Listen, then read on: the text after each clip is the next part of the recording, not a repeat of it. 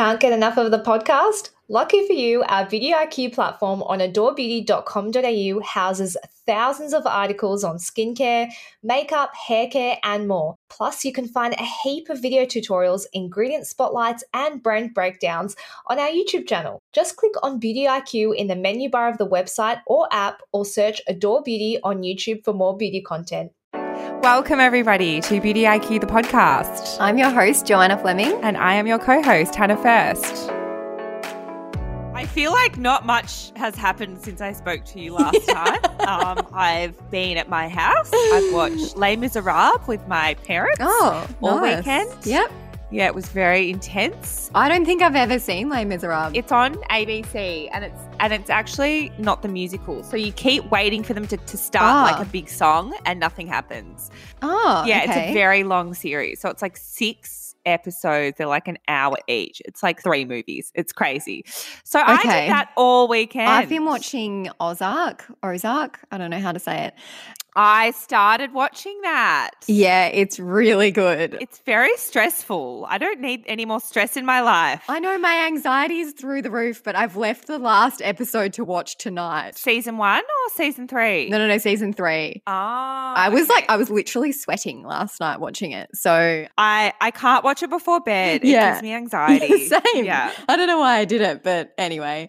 What's on today's episode, Hannah? So on today's episode, we have a fertility specialist, Dr. Raelia Lew. She's also a gynecologist and the Director of Women's Health at Melbourne. And the new co-host of this podcast because you couldn't join us for that interview. I've had a busy week, sorry. I wasn't actually sick. I just had a busy week. But yeah, she co-hosted the segment with Joe. That was about endometriosis. Yes. Then we have Michelle Wong from Lab Muffin Beauty Site, and she's on to talk about ingredients and how to read an ingredients label. And of course, the product we didn't know we needed. So today's guest is kind of going to be my co-host for this segment because Hannah isn't joining us today. So Dr. Raelia Lew, hi Raelia. Hi. Is going to join us today. I hope you don't mind being my co-host for this segment. I totally love it, Joanna. Thank you for having me. You have your own podcast called Knocked Up, and today we are going to be talking about endometriosis. It's not our usual cringy convo. Usually we're a bit silly in these cringy convos, but it is something that women don't really talk about enough, and it's not something that's really widely understood. So we thought, being a women's platform, this would be a great topic for us to cover, especially with someone that has as many qualifications as you do. When we were chatting and I saw all of your qualifications, I was like overwhelmed with all of these things that you've managed to achieve. Can you give us a bit of background on where you've gotten to where you are? Yeah, sure. So I'm a CREI fertility specialist. So that's a gynecologist who has gone on to complete specialty training in gynecology. And then I subspecialised in the area of fertility and reproductive endocrinology, which they're big words, but basically it means all aspects of hormonal management throughout a woman's life and also fertility for both men and women. So endometriosis is bread and butter to my practice because it is such a common condition and it is such a common cause of both pain and also infertility. Yeah, well, I read that 1 in 10 women suffers with endometriosis, and it's about 176 million women worldwide that suffer from it. Can you give us a little bit of insight into what endometriosis actually is, if people that are listening to this haven't heard of it before, and why does it happen in certain people? Sure. So endometriosis is a really cryptic condition, and actually it's not particularly well understood as to why it actually happens. We know it's genetic to some degree, but not like there's a single gene that causes it. We know that if you have endometriosis, your risk of having a relative with endometriosis is high. And when you flip that around, if your mum or your sister had endo, then you have 7 times the chance of having endo as someone from the general population. And we just said that 1 in 10 women have endo. So it's really, really common, and there is a genetic predisposition. What it actually is it's a condition where tissues in the pelvis, they kind of go rogue. And while they're meant to just stay in their category, so a uterus tissue is meant to be a uterus tissue, or a skin lining the pelvis tissue is meant to be more skin-like.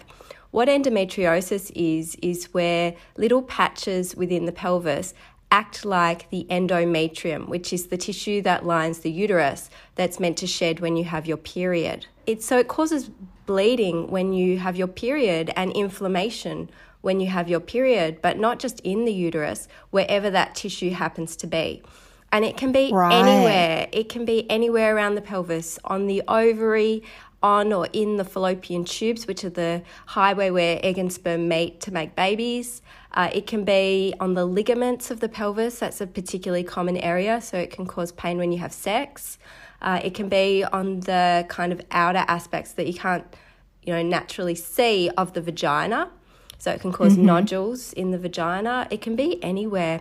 And it can even be on the bowel. So some women with endo have symptoms that are quite obscure and might be more bowel-related symptoms. So they might have the suspicion that they might have irritable bowel syndrome, where in fact it's endo. So one of the reasons that it's hard to diagnose is that sometimes symptoms can be kind of crossing over between 2 different or 3 different possible common conditions. And another reason that it's hard is that ultrasound is, although it's the best tool we have, it's actually not that sensitive, and it misses about 50% of cases of endo. Wow. Well, I did read that it can take up to 7 years to diagnose someone with endo. So women are going through the whole, symptom process and trying to work out what's wrong, and it does take quite a while. Is that right? Look, I think it really depends, and you have to kind of take into account, I think, also historically that women's complaints have not been taken seriously, and I think that's a major issue, particularly of the past. Yep. At the moment, I think we're much more likely to have a high index of suspicion for endometriosis as we understand more about it, and we understand that it can be easily missed. The problem and difficulty is that looking for it, the gold standard to investigate endometriosis is a laparoscopy, which is a keyhole surgery. And that in itself is quite invasive for a woman to go through. She has to have an anaesthetic. She has to have a little camera put through the belly button to have a look inside. It's quite a big deal. And so we don't want to be doing it if there's not a really good reason. But at the same time, for some women, unless we do that procedure, we're not going to get to the bottom of if they have endo or if they don't. Yeah. Well, what are some of the symptoms that women with endometriosis will experience on, from a mild to extreme level? So, women with endo sometimes are completely asymptomatic.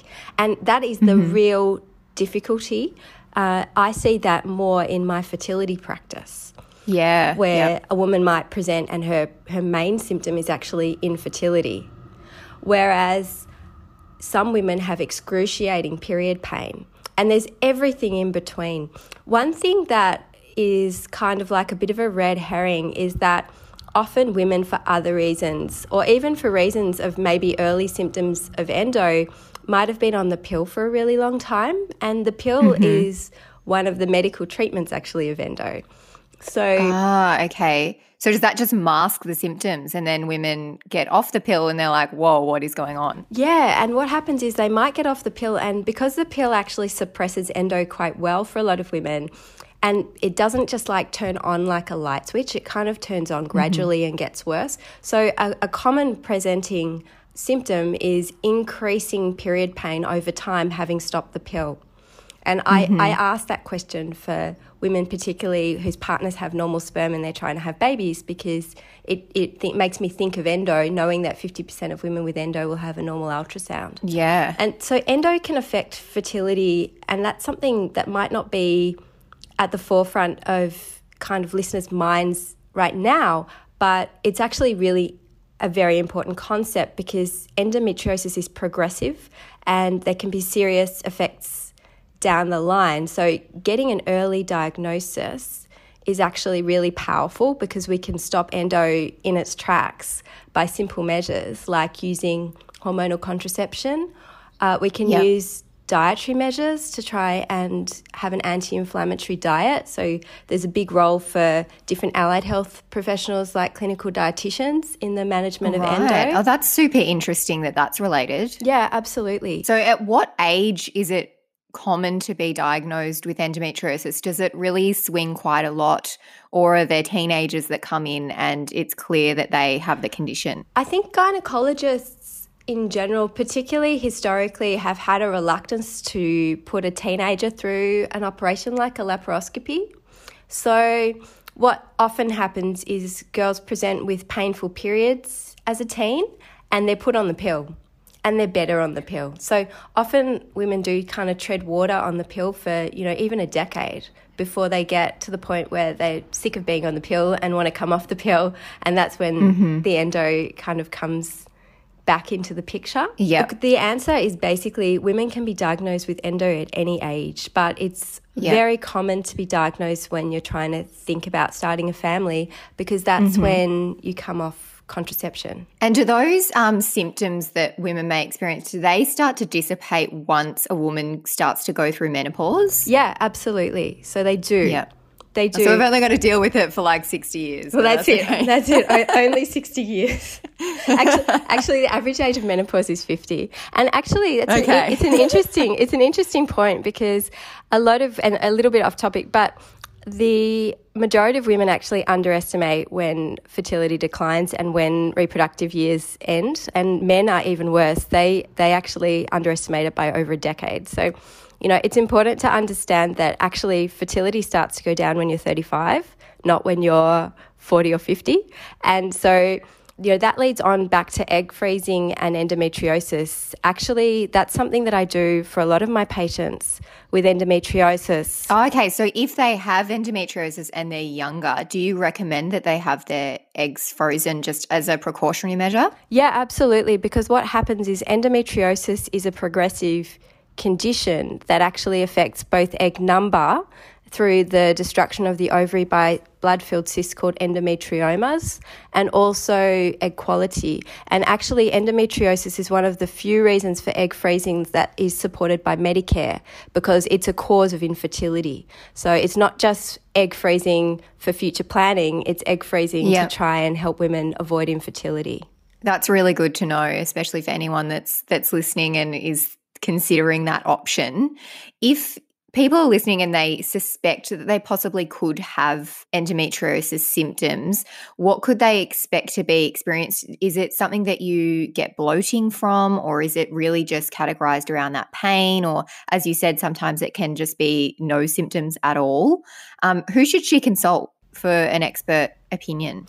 So I think it's important to start with your GP, but to specifically raise the concern that you think you might have endo, and advocate for yourself to have a referral to see a specialist gynecologist, because that's who can help you further. And it's really never too early to see a gynecologist, because this is a women's health specialist that you're likely to need to touch base with for various reasons over time throughout your entire reproductive life as a woman. So I think that's the first port of call for women who think they might have endo, is to see their GP and kind of have a triage, but also potentially a referral to see a specialist. Yeah, so you would see a lot of women come into your clinic. Have you ever had anyone that's been wrongly diagnosed with endometriosis? Actually, no, I never have. And I think that's important, because it is such a common condition. If I have a couple, for example, who are trying to have a baby and the sperm's normal and all the other tests look normal on paper, there's actually an 80% chance that if I do a laparoscopy, I'll find endo. It is that common. Wow, that's insane. Yeah, so it's a common cause of problems and a common cause of undiagnosed infertility. So really important to recognise that also means that there's probably a lot of women out there walking around with severe period pain, thinking that they're normal, thinking that, everyone gets this pain.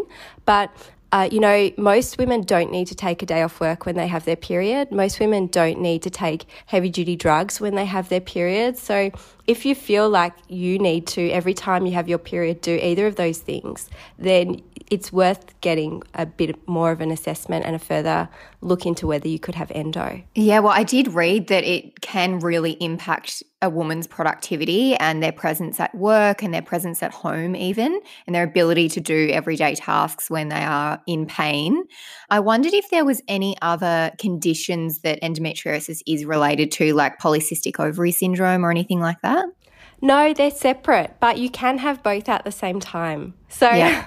they're not related to each other. They don't cause each other, but it's possible to Yeah. have both. Actually, to some degree, polycystic ovarian syndrome, if anything, is a little bit protective if you do have endo, because with polycystic ovarian syndrome, one of the ways that it can affect women is they don't regularly ovulate. Yep. And it's actually the hormones of the menstrual cycle and ovulation that makes endo worse over time. It stirs it up. But otherwise, they're not related. Okay, well, I think we're going to have to get you to come back to talk about polycystic ovaries in a separate interview, and then also talk about menopause. And I think we've got like 1,000 things that we could get you on to talk about. So I think we're going to end up having you back at some point, Raelia. Oh, it would be my greatest pleasure. And talking further. So if you want to hear Raelia on her own podcast, it's called Knocked Up. Raelia, can people also see you at Women's Health Melbourne? Yeah, absolutely. So I practice at Women's Health Melbourne in Fitzroy and also in Caulfield. And I also practice at Melbourne IVF. That's where I do all my IVF and egg freezing. And you can follow me on the socials at Dr. Raelia Liu and at Women's Health Melbourne. Awesome. Well, thanks for joining us today. I'm sure we'll have you back soon. Ciao. Thank you.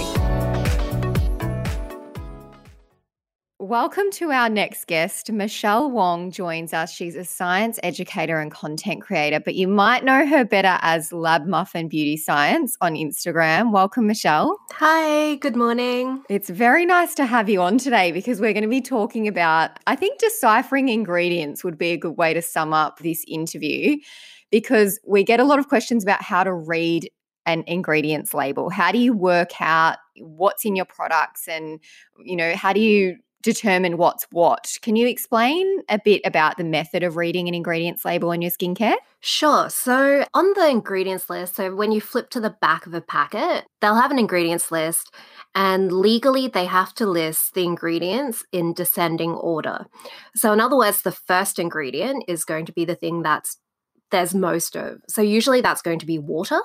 Then it's going to be, the next highest and so on, around where there's 1%. So if there's 1% or less of an ingredient, then they can list it in any order. There's a few caveats though. So even if you have two ingredients lists that are exactly the same, it is possible that they are not the same product. So for example, if you have water, then sunflower oil. If you have two products that have those two lists, then you could have 50% water, 50% sunflower oil, or you could have 99% water, 1% sunflower oil, and they would have the same ingredients list. Okay. All right. So it's a little bit more complex than maybe we first thought. What ingredients should we look for, and what should we avoid in a general sense? In a general sense, I don't think there really is anything that everyone should avoid. I think everyone's skin is different. Everyone reacts differently to different ingredients. And so a lot of the time it's about learning what your skin likes and what your skin doesn't like, and learning to look for those ingredients or avoid them. So I guess the most common ingredients that people have problems with, sodium lauryl sulfate is a common one. So that's a cleansing ingredient. It is one of the harsher cleansing ingredients now. We have a lot more gentle cleansers on the market. So a lot of the time, if that's high up on an ingredients list, it can lead to dehydrated skin. So your skin might feel tight. It might feel a bit itchy. It might be a bit more sensitive than normal. So I think most people probably could avoid that. I mean, that doesn't mean that if you're using a cleanser that has SLS in it and your skin is fine, then that's fine. It can be formulated so that it is quite gentle. Other problem ingredients, fragrance is a relatively common sensitivity. So some people are actually allergic to fragrance. Essential oils often have allergens in them as well. So if your skin is sensitive, it might be a good idea to avoid that. There's also a couple of preservatives that have really common reactions. So they're called MI and MCI. My skin is not very sensitive, but it is sensitive to those. So if I have them in a shampoo, then I get a really itchy, irritated scalp. Oh, really? Yeah. Well, what I really like about your Instagram is that it really is like a myth-busting channel for skincare. Perhaps you could expand a little bit on the myths around alcohols and silicons and parabens in skincare and what those ingredients actually do and why they're used or not used anymore. Sure. Thank you, by the way. It's really nice to hear. Maybe we'll start with parabens. So parabens are preservatives. They're in lots of products. Before there were preservatives, there were all these issues with people getting infections from their products. So one of the problems with products is that they tend to contain a lot of water, and bacteria and fungi love water. So you might have seen this if you've ever gotten like a more natural product and then you've left it for a bit too long and then you open it and you've got like furry stuff in it. Gets a film of stuff on the top of it. Or like black spots or something. Yeah. So sometimes that can be bad for you. Like as we sort of know now with COVID, there are germs everywhere. And if you have too many, then it can infect you. So preservatives are important to reduce that from happening. It still does happen, but the chances become a lot lower. So there were really quite dreadful things happening before preservatives. So people would get these nasty ulcers in their eye and like it could make you go blind. Wow. Yeah, nowadays when you put on an eye cream, like going blind is not on your radar. And that's because of preservatives. So yeah, parabens, I don't think they're worth avoiding unless you are specifically allergic to them. Okay. And what's the place of silicons in skincare? So silicones, there's actually quite a lot of different silicones. There are ones that are volatile, so cyclopentasiloxane, for example. So these help. That's a mouthful. It is a little bit, So this one helps products spread on your skin. It's mostly used in foundations, primers, and sunscreens. So things where you want there to be a nice smooth film on your skin. Yep. Another one is dimethicone. Dimethicone is not volatile, which means it doesn't evaporate. Cyclopentasiloxane evaporates after you apply it. Dimethicone acts as a moisturizer. So it helps your skin retain water. Interesting. Okay. So there's nothing to be scared about when you can see silicons in your product? With silicones, health-wise, there isn't. There are a few environmental concerns. Okay. That's interesting. And then on to alcohols. There's often talk around alcohols in skincare being bad. Are there good alcohols in skincare? And if so, what should we look out for? So alcohols is like a really broad group. Anything with an OH group is technically an alcohol. But if you see the word alcohol on an ingredients list, usually it will be ethyl alcohol, which is the drying alcohol. So that one, if your skin is prone to getting dried out, then it could be worth avoiding. But there's no evidence that there's any long-term effects. So I think I've seen people say that it makes your skin age or it might produce free radicals in your skin, but there's not much evidence of that happening, which is good because I've been using so much hand sanitizer. In terms of good alcohols, fatty alcohols tend to be quite good. So these are things like sterol and cetyl alcohol. These are basically just oily substances that will moisturize your skin. They're also really good in hair products. Okay. So when it comes to complementary ingredients in products, a question that we get all the time is what ingredients can I not mix together, or what can I mix together? What goes together? Are there any ingredients that are complementary to each other when included in a formula? Like I know that C. ferulic is a really popular product for us. Yeah, so C. ferulic is a really classic combination. So vitamin C is extremely unstable. It breaks down, if it's in water by itself, it breaks down in about 3 weeks. When it's placed with other antioxidants, they help the vitamin C stay as vitamin C so that when you put it on your skin, it's still active. So yeah, vitamin E and ferulic acid are great for that with vitamin C. I probably wouldn't recommend getting vitamin C by itself unless it was with some other antioxidants. Well, that's a good tip. Do you recommend not mixing, like the biggest question is, can I mix glycolic acid or acids in general with retinol? Is that something you recommend or don't recommend? I think the only real issue with that is irritation. So retinol is so irritating on its own that a lot of the time you probably want to stop anything else irritating as you're adding it into your routine. So I think if you've added retinol into your routine and your skin has stopped flaking like mad, then adding glycolic acid shouldn't be a big problem. Yeah. I always say it's down to personal preference at the end of the day. If your skin can tolerate it. I love mixing. James Vivian, who we had on for the exfoliation episode, he wears his retinol with his AHAs every night. And that just is like, that sounds like a maniac to me. But for him, he's like, my skin can just tolerate it. And I guess so men's lucky. skin can tolerate a little bit more than ours can, I guess, because it's a little bit thicker. Can you touch a little bit on chemicals in skincare? Because I think it's become a bit of a buzz phrase to say something that is chemical free. But as you say on your Instagram, what am I paying for then? Yes, so everything is a chemical, even water. Anything you touch or breathe in or anything is a chemical. So chemical free. We're chemicals, aren't we? Exactly. We're made of like DNA, proteins, tons of chemicals. So I think, chemical free, the only thing that's really chemical free is like a vacuum with no air in it. So you would be paid for nothing. I think a lot of the time, though, when people say chemical, what they mean is a synthetic chemical, so something that's man-made.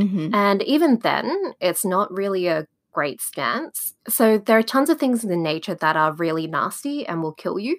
So, for example, as we know, we live in Australia. Exactly. So many spider poisons, toxins. Yeah. Thinking that natural is safer is not really the case. Even in skincare with things like essential oils, they tend to be the things that people have allergic reactions to. If you have incredibly sensitive skin, a lot of the time, a dermatologist will prescribe you a product that is almost entirely synthetic chemicals for that reason. You're a big advocate for wearing sunscreen. Can you briefly explain to us the difference between chemical and physical sunscreen and why you might choose one over the other? So chemical and physical sunscreen mostly refers to how the sunscreens work. So chemical sunscreens absorb UV and convert it to heat. Physical sunscreens actually do mostly this as well. So about 90% of incoming UV is absorbed and turned into heat, but about 10% of it is reflected or scattered. So that's the main difference. And that was only a recent discovery, wasn't it, Michelle? Because up until relatively recently, we thought that physical sunscreens reflected a higher percentage of those rays. Is that right? I think it's not really a new discovery as such. I think it's mostly that it's become a lot more popular because a paper was published which was like, stop saying this. And I mean, it's not even just a marketing myth or anything. It's been in dermatology journals, like proper peer-reviewed dermatology journals for years. It's good that that's getting out there now. Yeah, so that's the main difference. So in terms of reasons for using one over the other, I think this is mostly an American thing, to be honest. So Australia has better sunscreens than America. Yeah. We probably have the best sunscreens in the world, don't we? I think we do. So there's a bunch of sunscreen ingredients that we're allowed to use here, which they aren't allowed to use in the US. But because the US has such a monopoly on beauty marketing, a lot of the time their marketing, even though it doesn't really apply here, people still say that. So there is a common thing, which is physical sunscreens are better for sensitive skin, which is true in the US if you only have access to US sunscreens. But here it's sort of a bit less clear cut. So physical sunscreens are safer, I guess, if you don't look at the ingredients list. If you look at the ingredients list and it has newer chemical sunscreens, then that is also fine for sensitive skin. The other thing about physical sunscreens is that because they reflect and scatter UV, they also do this a little bit with visible light. So your skin tends to look a bit whiter if you're wearing those. So if your skin is a bit darker, so mine isn't even that dark, it's like NC20 in matte. Yep. You can still see a white cast on your skin. Yep. So for a deeper skin tone, a chemical formula is likely going to cosmetically look better. Yeah, exactly. Well, we have a segment on the podcast called Product We Didn't Know We Needed, which is probably mine and Hannah's favourite segment, I think, after the Cringy Convo. And we wondered if you had a product you didn't know you needed from your, I assume, massive collection of beauty products. Is there a skincare product or a beauty product that you just cannot live without that you want to share with us?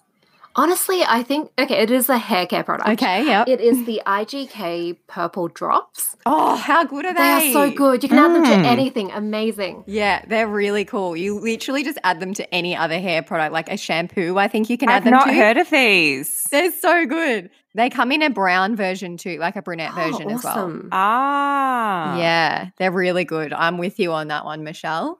Thank you so much for joining us today to chat all things ingredients. I'm sure that other people have found this really helpful. I have found Joanna's been nerding out. Yeah, I have. I could chat to you all day, but we've got a time limit, so we'll have to wrap it up here. Thanks for joining us, Michelle. Thank you so much for having me. Thank you. All right, So what is your PWD KWN? Okay, so mine today is it's a new brand to us, but I worked with this skincare brand way back in the day in the first clinic that I worked at on reception. It's called Osmosis. And the serum that I've been using is the Osmosis Rescue Epidermal Repair Serum. I'm loving Osmosis. I'm loving it. Okay, Yeah. so I haven't used this brand for years. And back in the day, it wasn't anything special. Like I wasn't wowed by it. I was too obsessed with ASAP and you couldn't get me off it. But this product, I looked at the ingredients list, Hannah, and I was like, like nothing special. Yeah. You know, what's going to be so good about this? I put it on my skin. So as everybody that listens to this podcast knows, I have rosacea. I don't want to say it again, but I do. My skin really is a little sick bit of you saying sensitive. rosacea. You may not know this, but I have rosacea. About as sick as I am of you saying that you're single. So you may not know this, but I'm single and Joe has rosacea. Yeah. So this product has an ingredient in it. I don't know if I'm saying this correctly, but trioxylane. So this is a stable oxygen molecule and it's an extract of sweet wormwood. And I don't even know what that is, but this serum is designed to neutralize toxins. It calms inflammation. It encourages repair of the skin as well. And it also helps to improve skin texture. So for someone with a lot of inflammation, like inflamed acne, rosacea, sorry to say it again, perioral dermatitis, melasma, all of those inflammatory conditions can be improved by using this serum. So I have just been absolutely obsessed with it for the last few weeks. It is the one that I said smells like an indoor pool. Can I be honest? Anything that smells weird, I trust instinctively more. Yeah.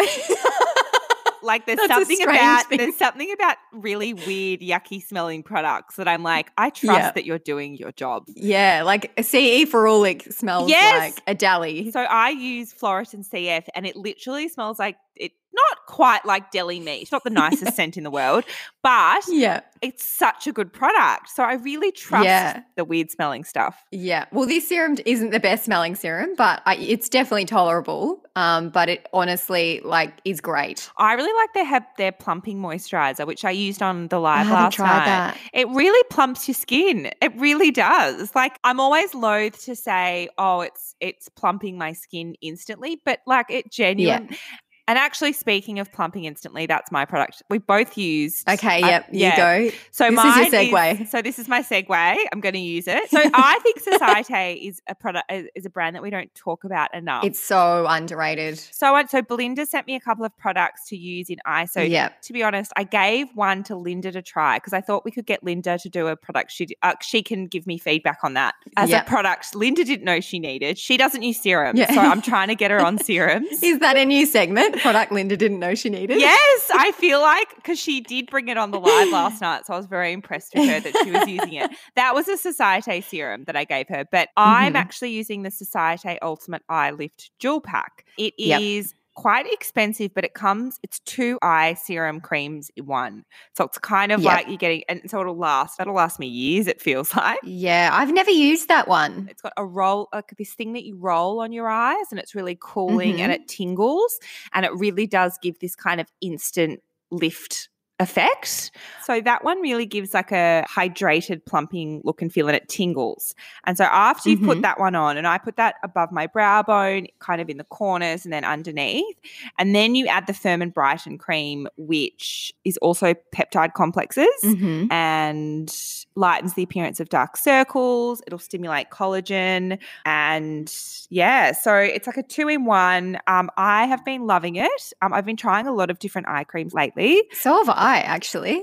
I've got 2 I'm loving at the moment. Yeah, I'm getting sent all the eye creams at the moment and this is my favourite of all the ones that I have used. I'm going to save one of the ones that I've been using for next week's PWD KWN. Yeah, we don't talk about eye creams enough. Yeah, I don't think we do either, but mainly because I just have always felt like mine don't do anything for my dark circles, but I've been using one that I'm pretty sure is legit working. So I'm going to use that for a little bit longer and then I'll put it in as a product I didn't know I needed because we always struggle to come up with these products because we use so many different things. So many, where you and I are both like, what's this week's going to be? Why I really like this is because I feel it's really ultra hydrating. I guess it's probably that dual action, because when I got my skin scan, 90% of my under eye lines, fine lines, were actually dehydration lines. Were they? Yeah, I've been ultra dehydrated in ISO. I have not been drinking any water. Have you been the same? Neither. Yes, exactly the same. I'm so dehydrated. My lips are so dry. Like, I know that I'm not meant to swear, but like my lips are yes. like I can't. Wait, they're so bad. Is this a thing? Yeah, it's honestly everybody I've spoken to lately has dry lips. My fix has been that Lano Lips Scrubber Balm.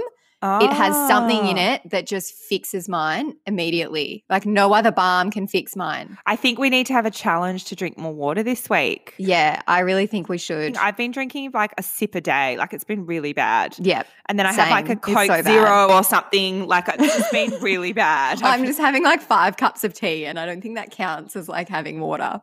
We should have a challenge to drink a litre a day, Hannah. Just a litre. I'd love to drink a litre a day. And even if I drank 500 mils in the morning and 500 mils before bed, at least I like did it.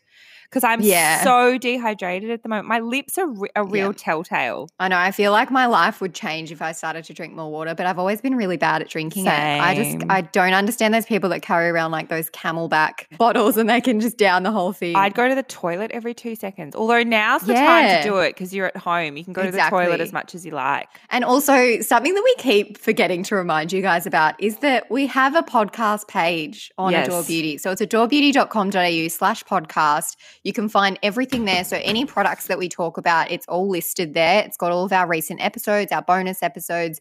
And if you're a first-time customer, you can get $15 off orders over $75. So don't forget, if you're like thinking, oh, what product did she mention in this section? It will be listed in there. So you can just jump on to adorebeauty.com.au/podcast. And just to finish off the episode, a few listeners have been sending me some amazing memes. Oh, have they? Oh my God, yes. So I've had 2 sent to me recently. I'm going to send you one, Jo, so we can watch it together. Yeah. People really must know me well. Yeah. One is serving size for mac and cheese is always the entire box. And then the other one I've just sent you. Is this on Instagram? Yeah, you might need to put the sound up. Oh my God, it's dogs eat. Is that you eating your mac and cheese? That's just like how aggressive is that? Why do they eat it like that? Yeah, why is she giving her dogs mac and cheese? I feel like it's not safe, but anyway. Oh, that is you. Anyway, so basically she's got these they're Shih Tzus, and there's how many? There's 3 of them. 4 of them, and she's giving them a big spoon of mac and cheese. We hope it's not cheese, and they are so aggressively eating it, like it's like they've never, like it's just so funny. It's like seeing Hannah in her living room at 10 o'clock at night. Yeah, that's me. That is me. Oh my God, that is how I eat mac and cheese. By the way, you just shovel it in. If you want to go and see that account, it is Jersey Shih Tzu. So Jersey, JERSEY. SHIHTZU. God, I did not know how to spell Shih Tzu, but there you go. All right, well, that's us for another week. See you next time. Thanks, everyone, for joining us today. Don't forget to subscribe and tell your friends. It helps other people to discover us. And also, we really want to know what you thought about this podcast. So if you can leave us a review, that would be much appreciated.